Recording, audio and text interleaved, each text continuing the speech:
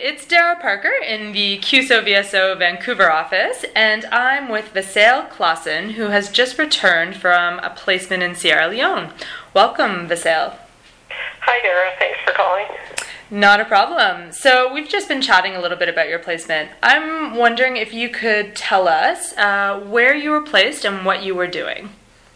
I was placed in Kenema, Sierra Leone, which is in the eastern portion of Sierra Leone, with IFAD, which is the International Fund for Agricultural Development. My job there was to do the work of a rural engineer, developing irrigation systems in inland valley swamps to improve rice production for the very poorest farmers in Sierra Leone. And who were you working with on a daily basis in the field? In the field, I worked with 11 communities and their farmers within the 11 communities, and I also worked with a service provider contractor and local government staff in implementing the projects. Great. And so we chatted a little bit. So the goal was to increase a rice yield, is that correct? Yes, that's the primary goal was to improve the rice production, and in developing the swamps, you can get rice production 2 to 4 times higher than you can in an undeveloped swamp. The added advantage is that you can produce other crops after the rice is out of the field. So, for example, vegetable production under irrigation in the dry season is possible. Great, that sounds interesting. And I know that in our previous conversation you mentioned that while the technical aspect of the project was fairly successful and you anticipate that within 3 years there will be an increased rice yield, it wasn't the technical side of the project that was the true success for you. Can you talk a little bit more about that?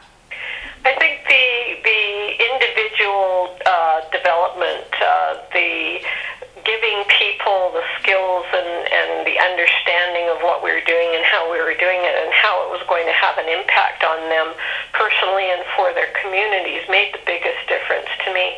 When the young people finally got the concept of managing the water using the structures we were building, when that light bulb goes on, it's amazing to see. They understand how they are going to benefit from this, and then they are eager to continue the work to make sure that they can benefit.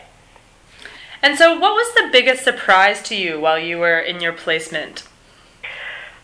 I think there were a lot of surprises. I think the biggest surprise was how well accepted I was at the community level, working with the farmers. I'm female, white, and over 50, and there's not a lot of people in that demographic working in Sierra Leone, right, either local or expat. So it was really good to feel that my technical skills were accepted, but that I was also accepted as a person and that people were willing to open up and let me into their community and to learn what they could from me. I know you joked that you played the role of an elder in the community, pointing out that your hair is quite gray, and we haven't actually met in person, so I can't confirm that. Did you see yourself were you accepted as an elder in the community? I think that I was respected as an elder in the community.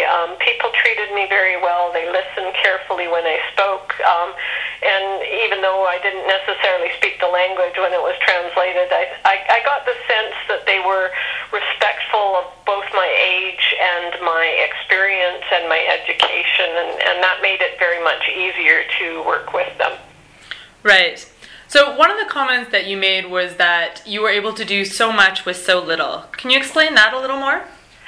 Well, I think that, in Canada we think that technology is the be-all, end-all and saves everything. And I found out in Sierra Leone that you can do a lot without very high developed technology.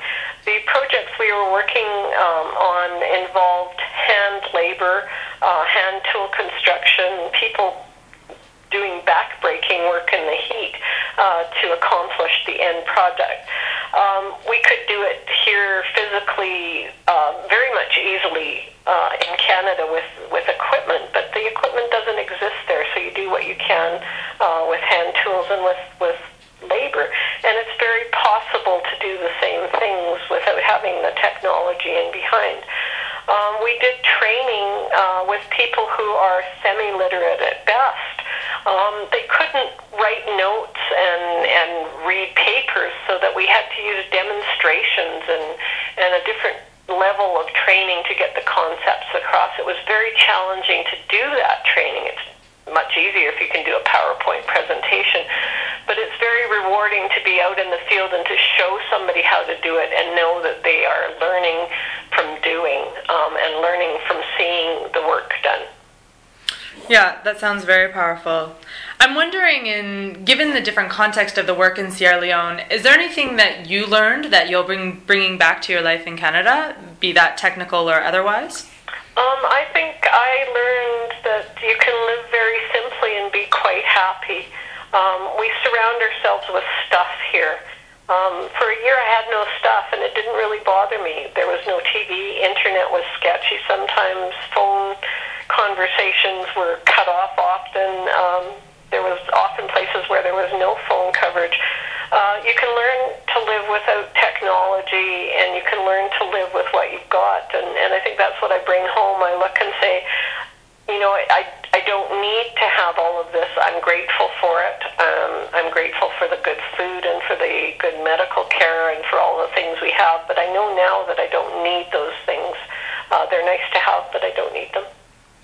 And so without internet, which we're all addicted to here in North America, what did you do when you weren't working? What were you doing?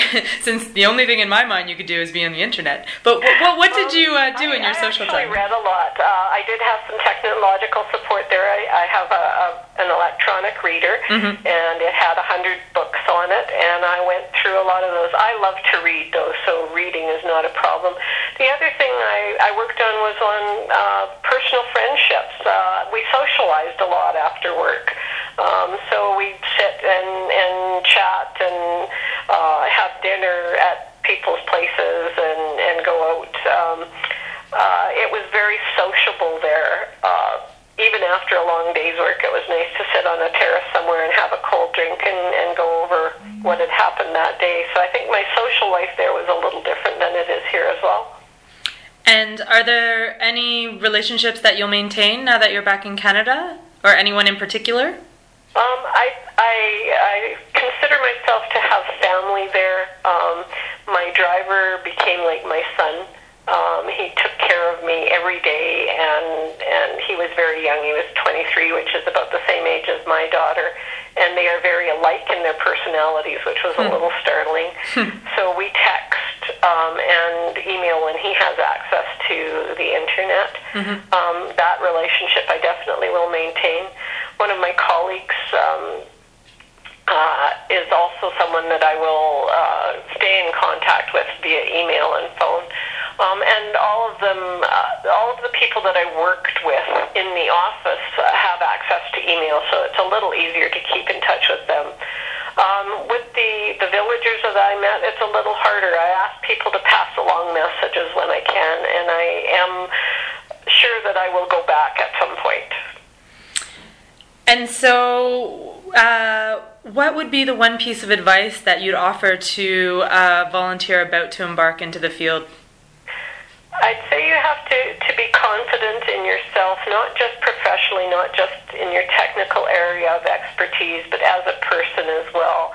To know who you are and what you can and cannot do and what you can and cannot accept is very important. It's important to be flexible, but not to the point where you're compromising your own values. And I think that if you go with an open mind and look for places that you can fit in and do things, you may find that you are able to do more than just what you were put there to do technically. That's great. Vasil, thank you so much for your service with CUSO VSO, and thanks for sharing your story today. You're welcome. I've enjoyed my year, and I've enjoyed doing this with you today, Dara. Great. Thanks. All right.